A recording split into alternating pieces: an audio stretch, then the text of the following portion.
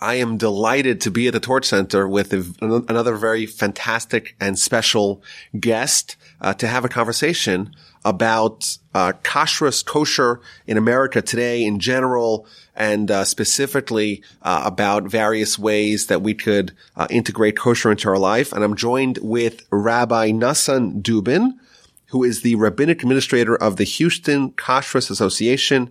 He's also the founder of the Kosher Institute of America, an innovative and interactive kashrus education and consultancy organization. Their website is kosherinstitute.com.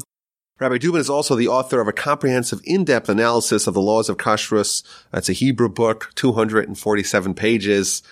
It's called Hatzas HaShulchan, which has become a standard text for many scholars trying to become experts in the laws of kosher. Thank you so much for joining us, Rabbi Dubin. Thank you so much. What a pleasure to be on such a popular podcast. Oh, fantastic. Yes. Very flattering. And I think it's kind of nice. You know, we live in Houston, Texas. We're very fortunate that in this small town, relatively speaking, by Jewish standards, we have an expert, a truly worldwide expert on all things kosher, but also someone who has the ability to explain somewhat arcane, complicated topics in ways that simple laymen can understand.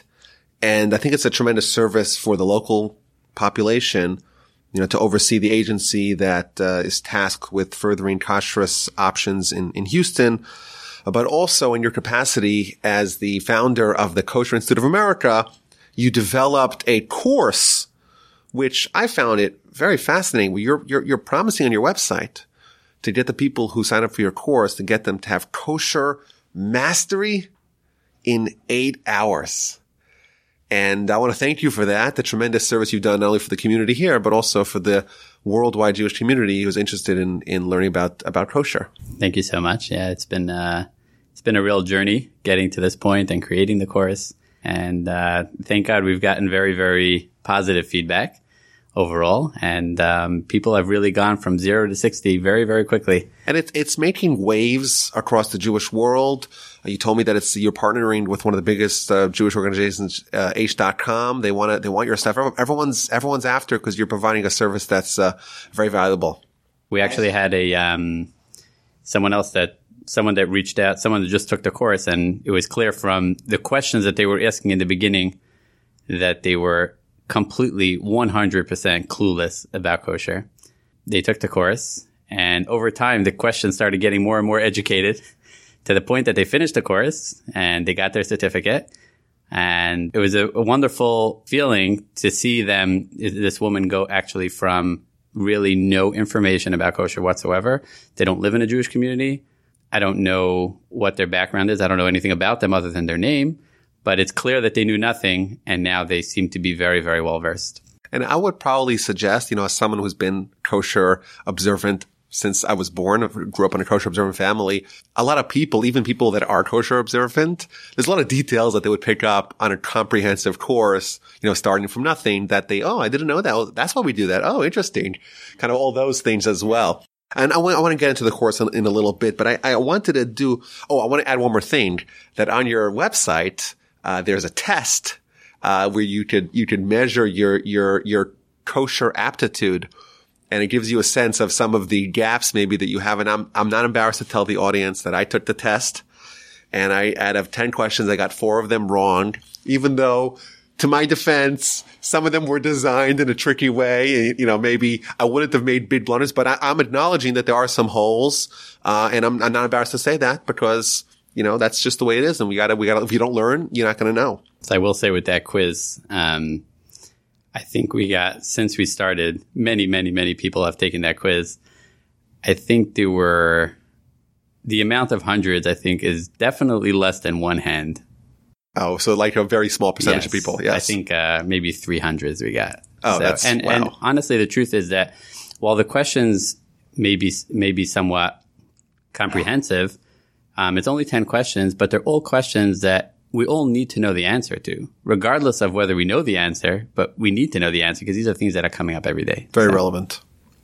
So So what I want to talk about today, I want to have a discussion about kosher in general, why it's important, why it's, I think, easy or easier than it's ever been. But also, I think you come with an interesting background. You have involvement on kind of the national scale in kosher education in the modern day and age, doing it online in a very interactive way. But also, you're involved kind of boots on the ground in Houston, a growing Jewish community with a growing kosher observant population, and you're involved in restaurants and food establishments and factories and things like that, which is fascinating to me because, as a consumer, I'm like, it's kosher certified, good to go. And then there's a whole behind the scenes back end stuff that you do that I want to dig into a little bit. So I want to talk about kosher in general, why it's important, why it's easy, some of the modern stuff about the kosher agencies, what they do, some of the challenges you face, and of course, to talk about your work with the Kosher Institute of America, the new innovative program that you're doing. And of course, you can feel free to chime in. Yeah? You're doing great. Okay. So now I want to just, tell the audience that I grew up kosher and I would never consider non-kosher. It's not really an issue of conflict that I have. I know it is for a lot of people out there. But I was thinking, if I wanted to lobby or I wanted to convince the audience or I wanted to make a presented argument, if I wanted to present an argument as to why I think people should keep kosher, I would probably present a two-pronged argument as follows. I want to say that, of all the myriads of Torah laws that we have, the laws of kosher are very serious ones and very important ones, as, I found in the sources. And I think that should be compelling. But in addition, I feel like there's never been a time in our history where keeping kosher is this easy. Oh, absolutely. I mean, the kosher market, the numbers are something like, I would say that I believe the number is something like 75% of the people that are looking for kosher symbols on products are not even Jewish. So it's gone beyond the Jewish community. Oh, way beyond. And that's really what's supporting this trend is the fact that kosher has become so in vogue has made it so much easier to get companies on board because the companies are actually clamoring to become kosher as a marketing tool.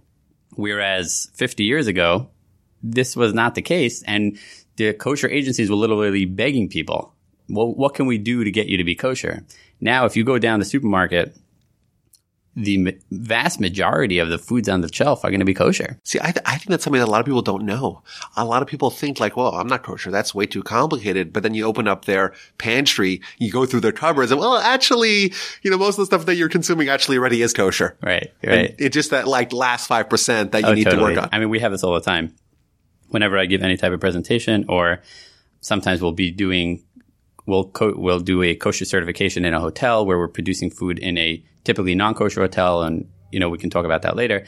But very often when I'm showing people that are not familiar with kosher, I say, do you realize that the snacks that you're eating right now and the beverages and everything else, that's all kosher? They're like, no, how do you know that? And, I show them the kosher symbol and it's fascinating for people. But yes, like you mentioned, it's definitely a lot easier than people realize today. I wouldn't say the same thing, 30, 40 years ago. There's a 2-day international business fair, a business expo called Kosher Fest that they have every year for people to present the different vendors and different items, different food items. And it's become beyond crazy popular. Everyone's becoming kosher because they realize that with some modifications, you can just reach a whole new market and it's just becoming really in vogue. It's very interesting. And I also found out, maybe this is just anecdotal, but I see when you have these bags that I buy from Costco of popcorn, whatever, they have vegan, a big sign, vegan and no MGOs and kosher. It's one of those things that they want to promote. It's not a symbol that they hide that, Jews know how to decipher it, but it's not like that all over the world. That's something which is unique to definitely the United States. I don't know, in Europe, it's very difficult to find things with kosher certifications on the container. I don't know exactly why, but it doesn't seem to be quite as popular for the companies. They don't seem as motivated to get kosher certifications. The companies in Europe that are promoting their products in the United States and elsewhere, yes, but for people living in Europe, it's much more difficult. And from what I understand, and I'm not an expert at this at all, but the Muslims who keep halal, they also rely on the kosher certification. That's enough for them. Is that true? So that's an interesting question. It's mostly true, but not 100%. And I'll explain to you like this. So you're an expert not only in Jewish I actually dietary researched, laws. I am not an expert in halal, but I did research it because one of our kosher restaurants wanted to advertise their products as halal. And my research came up with, again, this is not from an authority on halal. I'd like to stay in my area of expertise, but my understanding is that there is somewhat of a dispute in the Muslim world whether or not meat, which was slaughtered for kosher certification purposes, can be accepted as halal. It seems like most of them accept it as halal. Kosher meat is accepted as halal. But here's the catch. If they go into a kosher, they have, with regards to meat, yes, they have strict regulations, but anything that's kosher definitely makes their regulations according to the majority opinion there. But if you marinate that meat in wine, Muslims don't drink alcohol. Interesting. So it's not halal anymore. So if they walk into a kosher restaurant and they get a brisket that was marinated in a wine marinade, that's not halal, but it's kosher. Wow. Interesting. So. Well, fascinating. Steve learned stuff that I didn't know. Okay. So I want to go through quickly just my take, and you can, of course, contribute, disagree, whatever, of just an angle. I think there's many angles to talk about this, but one of the angles I think it's a valuable, anytime we talk about kosher, is a valuable angle because it's the Torah's take on why we should keep kosher. So the Torah gives us the laws of kosher in several places. We had recently in the book of Exodus twice, 2 out of 3 times, not to cook the kid in the mother's milk. Rashi says, of course, one is to prohibit the consumption, and one to prohibit the cooking, and one the benefiting of milk or meat. Big subject, of course. But I think the largest, Torah section related to kosher food is in Leviticus 11, where it lists all the animals that are kosher and not kosher. And then it ends with a very strident warning against not eating non-kosher.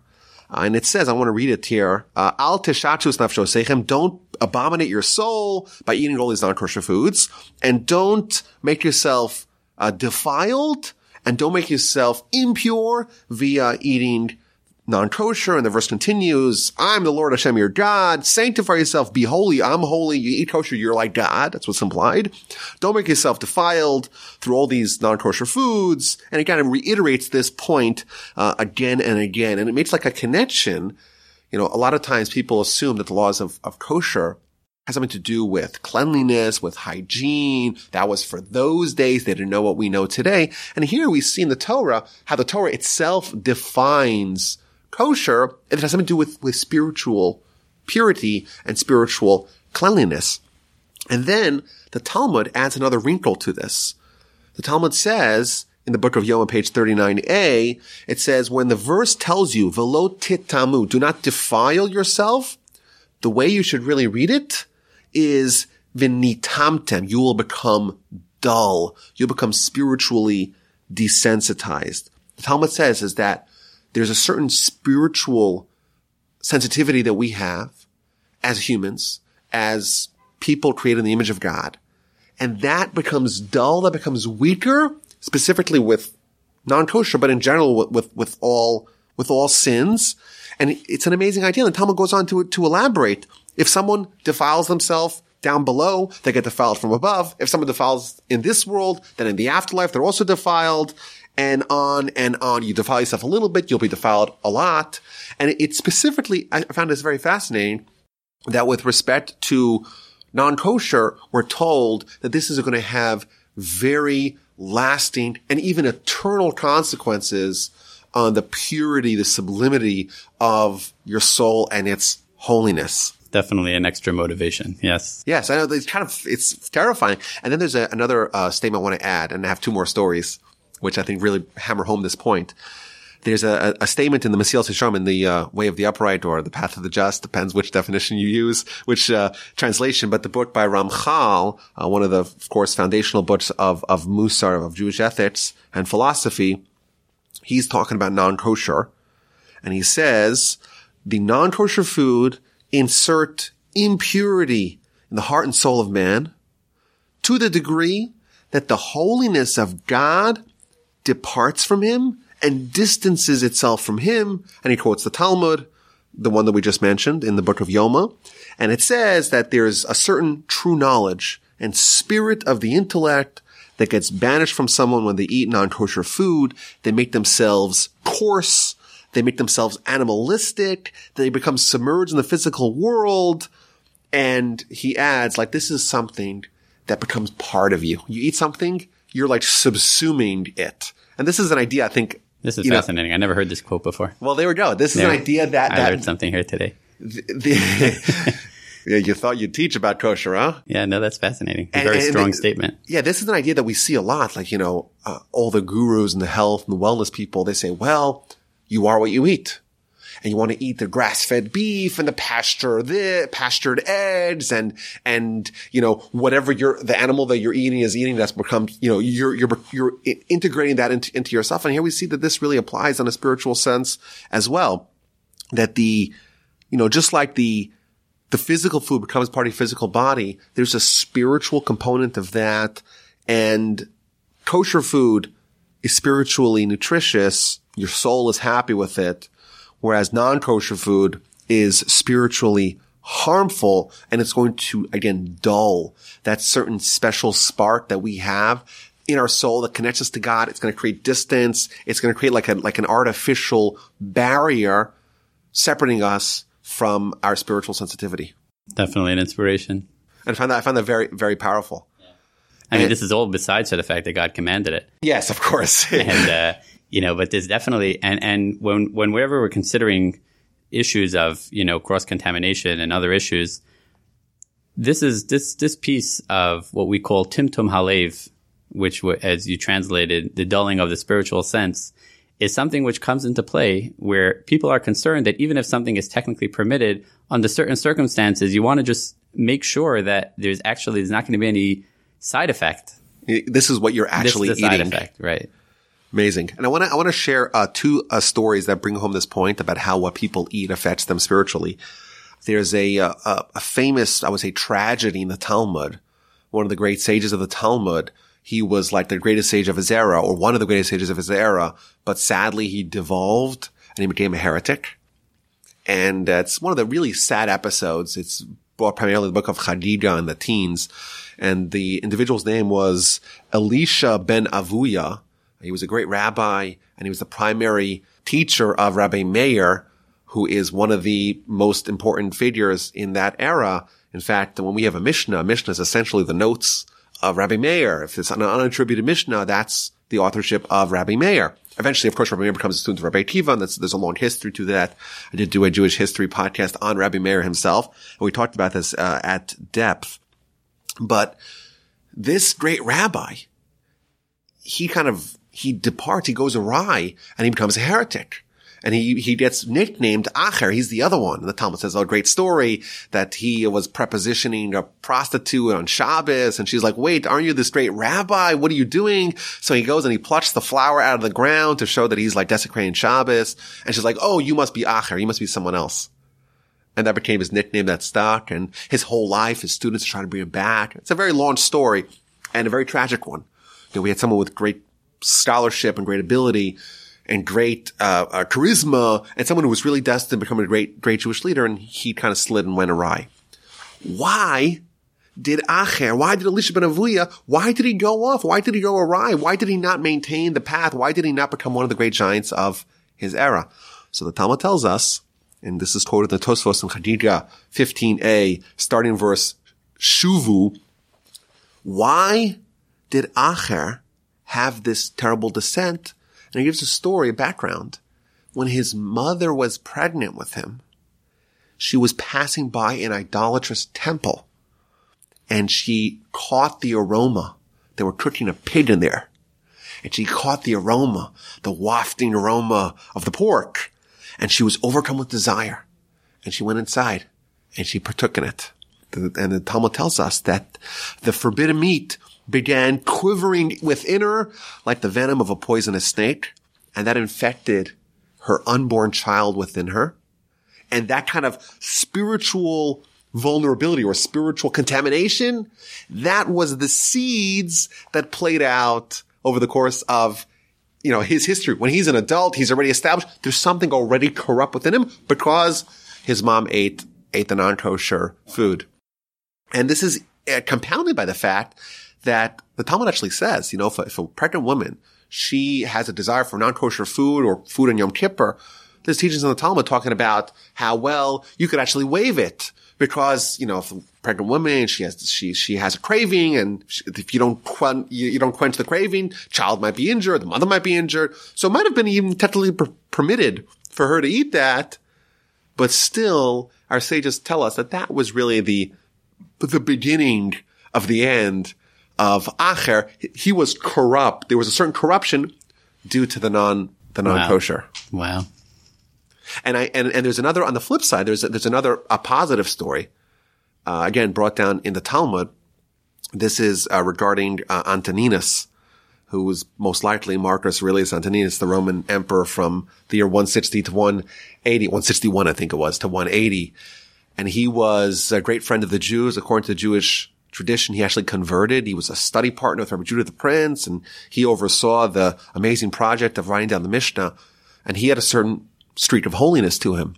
Well, where did this Roman emperor, who are known for their cruelty and terrible treatment of the Jewish people, where does he have this sympathy towards the Jews?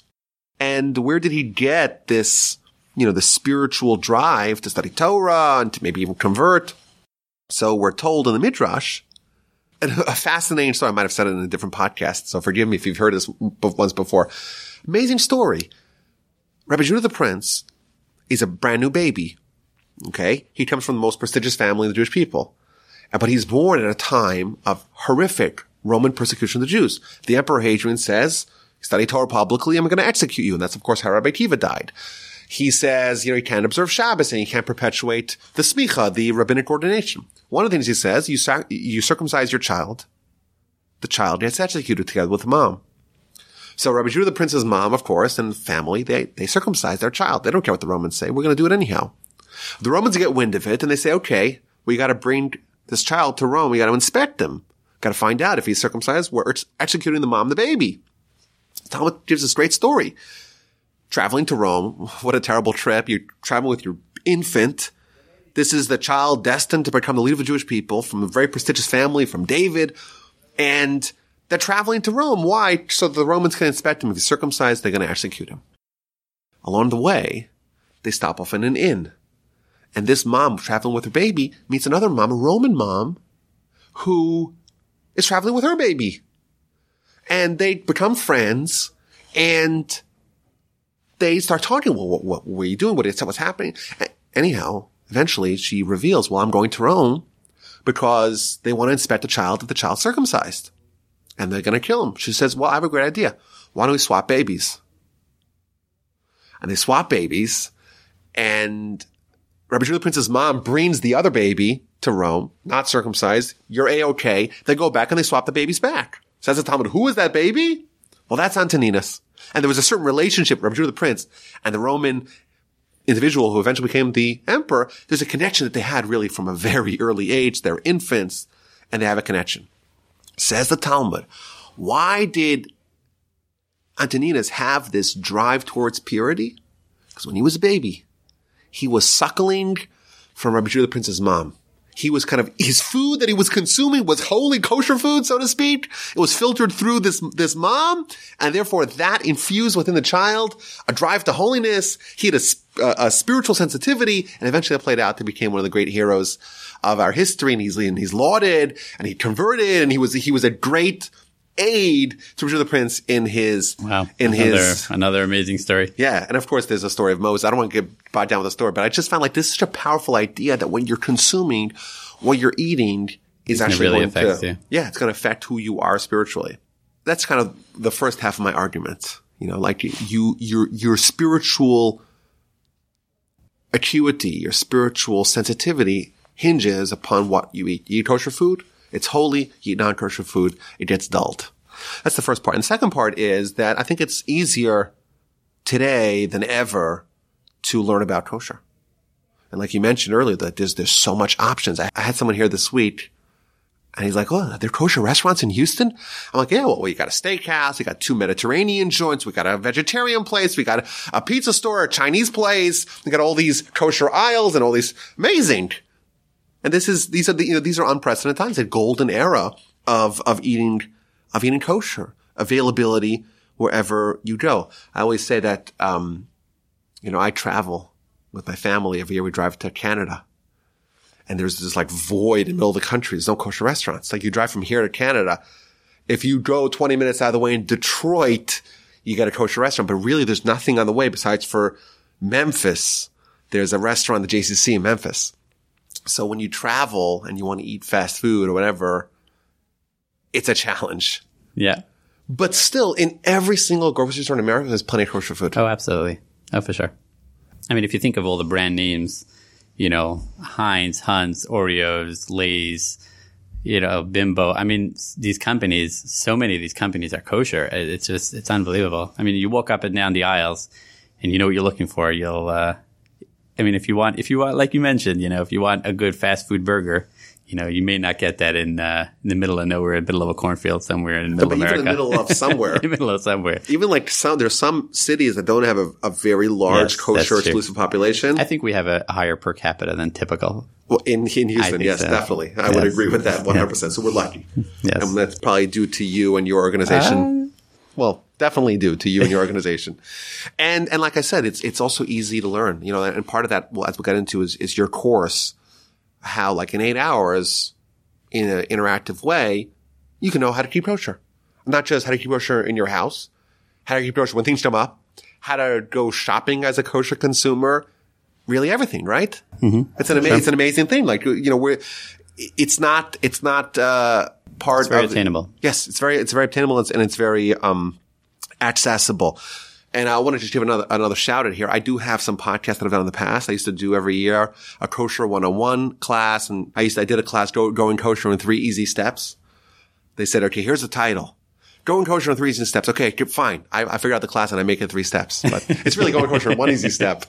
It's just easy. If you're interested, you got it. It's called commitment, right? Yeah, that's it. Though there are still some misconceptions. I spoke to someone recently. Well, kosher, that's what blessed by the rabbi, right? Oh, I get that all the time. I don't know where it comes from. I get that all the time. And when we do, specifically by hotel events, so we'll have it. We have actually preparation going on in the hotel right now as we speak. We have a team of people there, but we'll come into a hotel that's typically non-kosher and we'll kosherize it, which is a discussion in and of itself. We'll kosherize the kitchen and produce kosher in their non-kosher environment, typically non-kosher environment, but under kosher conditions. And they know they'll bring us an item before they use it. They have to show it to us just to get it approved. In most people's minds, the assumption is they need to show it to us, so it needs to be blessed by a rabbi. And the truth is that I don't always contradict it, because in their mind, it needs to be blessed by a rabbi. Whatever it is, the bottom line is they know that they need to bring it to me before we use it. So if they think it's being blessed by a rabbi, I'm good with that, because that means it needs approval before we use it. So there are some misconceptions definitely that still linger, but this is very, very popular, actually. I get this all the time. All the time. Yeah. I wonder what the origin of that is. Where does it come from? I have no idea. But yeah, so I would advise everyone to, you want to study about it. You could read about it. There's some great books. Of course, there's an amazing course that we'll get into. But, I think we have some great books on it also. I mean, there's some really, really, really good books. I mean, just go to, if you go to any of the kosher, the Jewish bookstores or there's some really, really good books on it. There's one, The Kosher Kitchen by Rabbi Binyamin Forst. That's really good. It's very comprehensive. So you have to be ready for the long haul, but it's really, really good. And there's some really there's really a lot of, nowadays it's unbelievable. There's a tremendous amount of material out there. What a time. This is a renaissance, the renaissance of Jewish learning. I love it. So, I think we have a diverse audience. I would surmise that some people who are listening never entertained eating non-kosher. They grew up kosher, and then they know what it is, basically. Maybe they need to be educated too, but like I do. But, they're in, they're kosher observant. And then I'm sure we have other people that really don't know anything about it. It's a new concept. They know, they've heard about it. They may yet think that it's blessed by a rabbi. And it may sound very intimidating, very daunting. Oh, I gotta reform how you buy food. It sounds like you really have to change your life. And I want to know maybe if you could offer the audience and myself a little bit of a virtual guide of how shopping as a kosher conscious consumer, how does that work? How is that maybe different? What are the things that people would need to amend if they wanted to go kosher? Like, walk me through a grocery store. What happens? Guide me. Well, you're living in Houston, Texas. But if you live in New York City, tri-state, all it means is walking into a kosher grocery store. And then everything there is kosher. And then everything's kosher. So then you're good to go. You don't need to know anything. So then you don't have to worry about anything because everything is kosher. So there are actually some stores that the store itself is under certification, and they take responsibility for checking every product that comes in and that's being offered for sale. So you can walk in there with your eyes closed, and as long as you don't mix, the milk and the meat, whatever other issues potentially you can create yourself, but you can actually walk into the store, go up and down the aisles, and take whatever you'd like. So that's the easiest way to do it. That's the easiest way to do it. If you have that option, I recommend it. We don't have that option yet. So what do I need to do? I walk into the grocery store. So let's go by section. We'll just have an idea. So if we walk into a typical store, let's talk about a larger supermarket, like a Safeway, Randall's, Albertsons kind of store, and with a place that has, let's say, a kosher aisle. If it doesn't have a kosher aisle, you're a little bit more limited, but it's in a place that has access to a Jewish community, very often they're going to have a kosher aisle. I don't mean a kosher aisle where they have just the Manischewitz matzah and containers of gefilte fish. I'm talking about kosher aisles that Pesach 2 years ago. But where they have a kosher section. So in the bakery department, some places they'll have actually the bakery department. We have, for example, a Randall's, which is a Safeway kind of store. They have a kosher bakery. The bakery is exclusively kosher. And the truth is that they can offer almost all the regular products that they would offer in a non-kosher with certain limitations. So it takes a certain amount of research on their end, and they have to follow certain guidelines. But in that case, you can really get everything. Now, obviously, if the bakery is not kosher, you can't get anything there. Now, a common misconception you'll find very often in an out-of-town kind of environment is you'll go into a bakery that's not kosher and they're selling challah, which is the Shabbos bread for Shabbat. And people assume, well, if it's bread for Shabbat, it must be kosher. It's got to be, right? Right, it's got to be, right? That would seem to be paradoxical. But paradoxical or not, it makes a buck. And if people are willing to buy it, they're willing to sell it. So it doesn't necessarily mean it's kosher. You do want to have some type of kosher certification. So let's talk about kosher symbols actually for a minute before we walk into the grocery. I think that's really important. So if you had to guess how many kosher certifying agencies and symbols that represent those agencies there are out there, how many do you think there would be? From my research, there's hundreds. Okay. There's over 1,400. Wow. Yeah. So think about it this way. We have over 1,400 symbols. Now, so it means there's 1,400 separate organizations, 1,400, each one of them claiming that they're going to go in and whatever food establishment it is, if it's a factory, if it's a restaurant, if it's a grocery store, whatever it is, they're the ones, they're standing behind the kosher, the kosher of that, of the venue or Correct. Of the product. Right. So now keep in mind also that any John Doe can open up a kosher certifying agency because there's no type of oversight. Who's going to prevent you from opening a kosher agency? You can open a kosher agency. Some states have laws. Actually, the state of Texas actually has a law that if you advertise anything as kosher, it has to be kosher according to Orthodox Jewish standards. Interesting. Yeah. It's in Texas statutes, but there are some other states that have that. But typically, anyone who wants can really set up shop and be a kosher certifying agency, which creates a problem for us that when you see a kosher symbol, if it has some Hebrew letters on it or it just says a K or something like that, you're like, okay, it must be kosher. It has a kosher symbol. But we need to understand that not every symbol is the same. And I mean, every one of these 1,400 organizations has their own standards. Exactly. And they have their own practices. Exactly. And that's very important. Now, this sounds overwhelming, right? And the truth is that I don't know all 1,400 symbols, and I definitely don't know which ones are reliable. So there are some great resources out there that you can use to check up certifications. You could definitely, if you have a relationship with a rabbi or a kosher your local kosher organization, that's definitely a place to go. And there are websites of other organizations that actually they vet them and they look into these organizations, and it's definitely a great resource. One of them is the CRC in Chicago. They have a website. You can check out their website. They have a list of organizations that they recommend. Now, again, they're not saying that the ones that are not on the list are definitely bad. They're just saying, listen, we've looked into these and we feel comfortable recommending them, right? Now, they don't have the ability to look into 1,400 agencies, but so that's, you can look on their website, crcweb.org, and they also have another great resource, askcrc.org. And there are other organizations also that provide this kind of information. Now, so you're walking into the grocery store. So you're going to want to make sure that any product you have has a kosher symbol. Now you're like, what's a kosher symbol? So if you pick up a bottle of water and you take a look at it, you're going to find a little symbol on there, either a U inside a circle, a K inside a circle, or some type of certifying agency certifying that water, more likely than not. And as you start going through products, it's something that you get comfortable with. So the bottom line is the first thing you walk into the grocery store is every single product that you're purchasing needs to have an approved kosher symbol. So that's the processed and packaged foods. Packaged foods. Now, there's one other very important point, which is very often you'll see on a product it'll have just a K. And for the uninformed consumer, a K means kosher. Now, keep in mind, K is not a trademark symbol. So if I want to put a K, if I'm selling bacon, which is obviously not kosher, and I want to put a K on there, assuming I'm not in violation of my state's kosher law, that's not a problem. Just saying even K if I is not one of the 1,400. Right. A K is, all the other symbols, the 1,400 symbols, are trademark symbols that no one else can use. A K is not a trademark symbol, so anyone can write that. So seeing a K on a product just means, essentially, that the company believes it's kosher. Okay, got it. So packaged products, I got to find an approved symbol. Correct. Got the OU, the OK, the HKA, whatever it may be.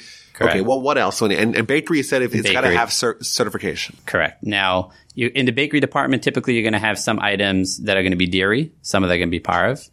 Dairy, anything with dairy ingredients. And then parve means anything that doesn't have dairy or meat ingredients, and it can be eaten with either dairy or meat. In the produce department, if the produce department is under certification, you're doing great. Even if it's not under certification, if the question that the primary issue you're going to have in the produce department is as follows. There's two primary issues. One is infestation. So one of the kosher laws and one of the most severe aspect of kosher is that we're not allowed to eat insects. Not only that, if you eat a piece of bacon, you've transgressed one violation. If you eat an insect, you could potentially transgress up to 6 violations per insect. So if you had a choice of eating a piece of bacon or eating an ant, you should definitely eat the bacon. I don't think you should eat either one. But if you had a choice, it would definitely be the one of the less severe option. Okay. So you have different kinds of produce. So even though the produce itself is kosher, correct, if there's an infestation in it. Correct. That would be a problem. And now all leafy greens and things like that are definitely items that potentially have infestation. So you can buy whatever you want in the produce department, but you just need to make sure that there's no problem of infestation. And if there is a potential infestation problem, you have to learn how to clean it. I always tell people, they don't believe me. I've never in my life eaten a strawberry. They don't believe me.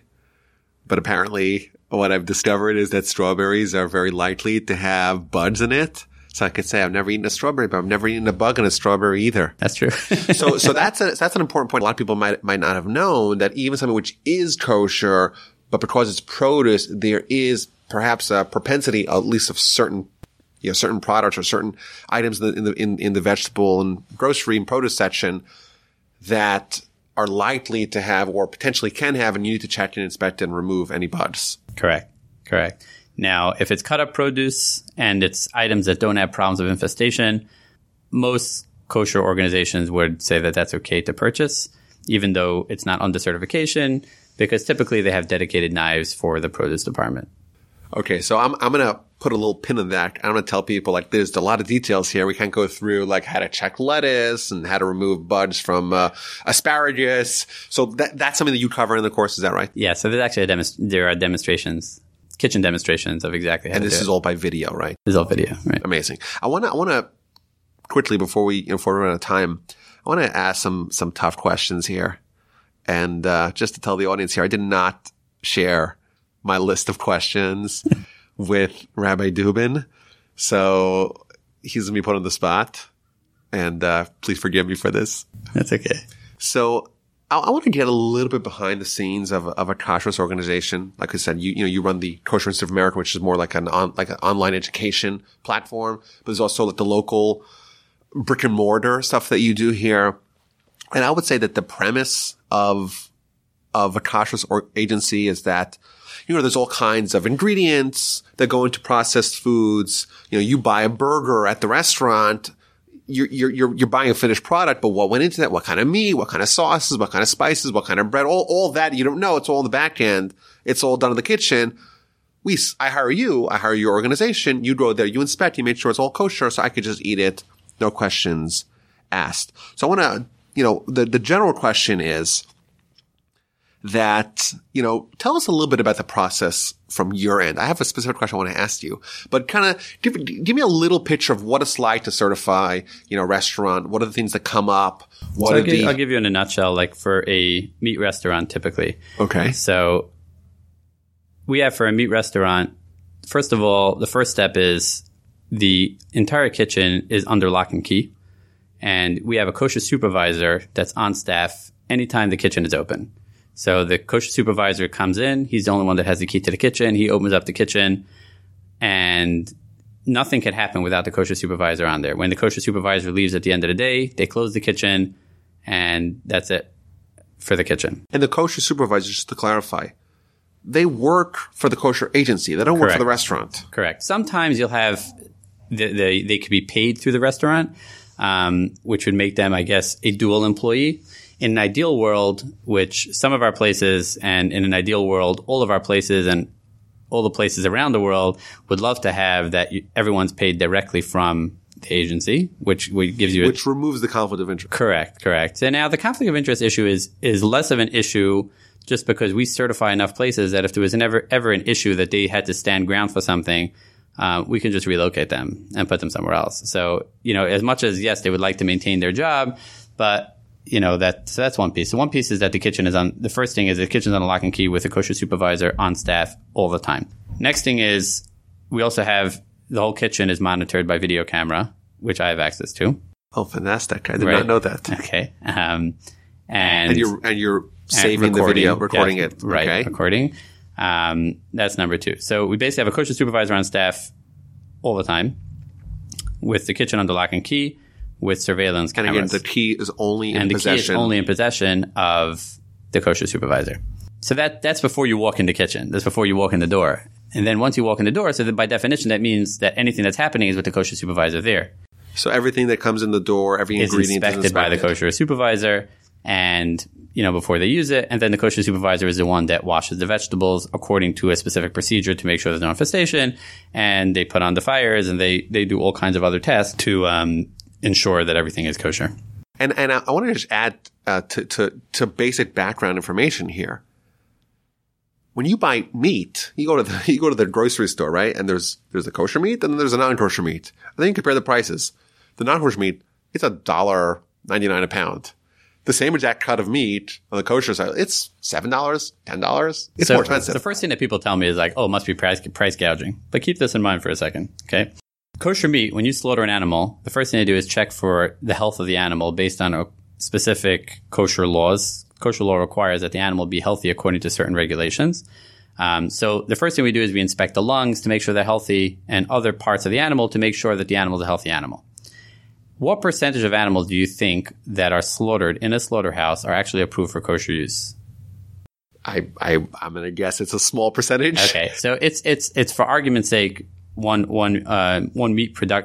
owner of one of the meat production companies told me we're talking about 30%. So 3 out of 10 pass the bar, and there are other 7 out of 10. Okay. Just to clarify, these are animals. So 30 is a range, around 30%. Around 30. The other animals are sold off at a loss. They're sold off to the non-kosher. Correct. And the reason why is because they have lesions, they're not healthy, they're punctured lungs, they got cancerous tumors, whatever it is, the animal's not healthy enough to pass the rigorous kosher standards. Yes. Correct. And then, After that, there are very strict regulations with using the back part of the animal. You have to remove certain veins and fats and certain pieces, which are not kosher by the Torah. Which are not kosher according to the Torah. Which is very, very complex process to remove. In the United States, most companies don't bother removing it, and they cut off the back half of the animal and sell it off. Okay, so of that 30%, what are we left with? So half of it. So 15% of actual 15%. meat. Okay, and in order to create that, they need to have a team of kosher slaughterers who are trained extensively. They have to have kosher inspectors who are inspecting all the animals, and whatever other associated costs to produce that 15% that's going to be sold to the kosher market. Amazing. That's the cost. It's pretty incredible. But I think just to kind of round out the restaurant, you got the kosher meat and it's more expensive. So if I'm a restaurant, I'm incentivized to try to supplant some of the meat with a non-kosher meat. Absolutely. And that's really the problem. Absolutely. And that's the reason why we have these kind of regulations. Now, I will tell you, with all the systems that we have with the lock and key and surveillance cameras and someone on staff, if someone's out there to cheat us, they can do it. I mean, there's nothing. Well, the question is, could they do it on a major scale? No. If they do it on a major scale, yes, they will get caught. If they want to slip in one brisket, if the guy's conniving enough, he can do it. Just because every kosher supervisor has to go to the bathroom, and if a guy's out to cheat, he can cheat. But yes, you can never do that. No way. So I have a little bit of trauma with this because I grew up in Monsey, New York, and there was a huge scandal a little more than a decade ago of a allegedly kosher meat seller in town that did all kinds of chicanery and swapping and a terrible, terrible scandal. I actually had a teacher, one of my rabbis in high school. He didn't eat from his meat, and he would only eat from the meat that he himself either personally slaughtered and supervised and oversaw, or someone that he knew and trusted. And he was saved from that. But I'm very happy to hear that we've kind of upgraded our practices. We don't trust anyone, not because we don't trust them, but because that's our mandate to our consumers, that we're going to do whatever we can, develop all kinds of safety measures and ordinances to prevent such terrible tragedies where people present food as being kosher and do kinds of shtick in the background to actually supplant it with non-kosher meat. I want to end, give you the time to talk about, what your mission is in the KIA, the Kosher Institute of America, and also the nature of the course that you're providing to the community to give them kosher mastery in 8 hours. So, if I were to tell you, hey, I know the laws of kosher, why do I need to subscribe to your course? What would you tell me? You don't need to. That's first of all. But I think that first of all, I would highly recommend taking the kosher quiz on the website, kosherinstitute.com. And if you feel confident, then you should get 100. Or a 90. 90 is also good. I got a 60. Okay. But I think that there is a tremendous amount that we do by rote, a tremendous amount of kitchen action that we do in food preparation and so on that we do by rote. But there's really a lot of things that people just are not aware of. I mean, if you ask someone, listen, I made pasta and a meat pot and I want to use it with dairy. I don't know. Could I use it? Could I not? I don't know. There's a lot of these questions like that. So basically, and the truth is that you can find articles online on practically every topic regarding kosher. What we're presenting here is actually there's nothing like this available online or elsewhere that I'm aware of, where it's actually comprehensive, meaning you start from A to Z. You start from knowing nothing. You learn everything you need to know about kosher. Now, for someone that has the background, absolutely guaranteed that you'll really, really upgrade your knowledge without a question. And even people that know stuff, like to have it organized in your mind. And also with this, that's the reason we offer lifetime access. As long as the course is up online, you have access, is because we don't want people to have a year access and they have a question, they want to go back, they want to review a video, they want to, so it's something which you have available anytime you want. And let me ask you a question.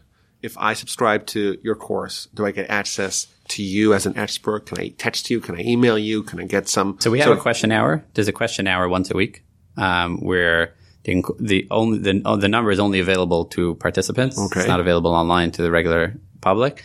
And typically when people leave comments you can leave comments on the course. Typically, I get to answer them at some point. So they'll have access to a real kosher expert. I want to just make a disclaimer. I would say just one point. Yeah. Go ahead. I can give you the same disclaimer. It's very, very important that you have a rabbi to ask kosher questions to. This kosher course will not replace it. It will supplement that. You need to, when a question, you cut the wrong thing with the wrong knife, you need to have someone to call. I want to add my disclaimer, and that is that, Rabbi Dune is a dear friend of mine, but I'm not going to get a cut from the course. Not me, not Torch. I just think it's a very valuable service, and it's a tremendous benefit that for the community, for the Jewish nation at large. And you said there's a code. Yes, a special code for podcast listeners. And that's Rabbi Wolbe. Thank you. Who I very, very much admire. Yeah, thank you. The code is Torch15. Torch15, yes. And that gives you 15%. 15% off. Off, yeah. Yes. We're actually partnering now with Aish.com. The course is going to be available on Aish.com. They reached out. They wanted to have this something which was available through their website. So that's very exciting. But yeah, so this coupon code is unique to podcast listeners. And I would encourage everyone to check it out. And just for clarification, what's the cost of the cost is $96 or $24 over 4 months. And I want to add that myself and Torch, if someone wants to take the course and legitimately would take it, and they feel like that's too much, even with 15% off, email me, rabbiwolbe@gmail.com. I'm going to get scholarships to cover or to help people pay this. I don't want anyone to not take this course and to not become a kosher master. I'm happy to work with you on that. Okay, great. So we're not doing this to myself, not to make any money off it, because I feel like it's such a valuable service. And again, kosherinstitute.com. We have the amazing Rabbi Nassim Dubin, a real expert who goes through step by step kosher mastery in 8 hours. Coupon code Torch15, 50% off. And again, reach out to me, email me, rabbiwolbe@gmail.com if that's difficult for scholarships. Thank you so much, Rabbi Dune, for doing this amazing service. Rabbi Wolbe, it's always a pleasure being with you. Your podcasts are unreal, so articulate. And thank you.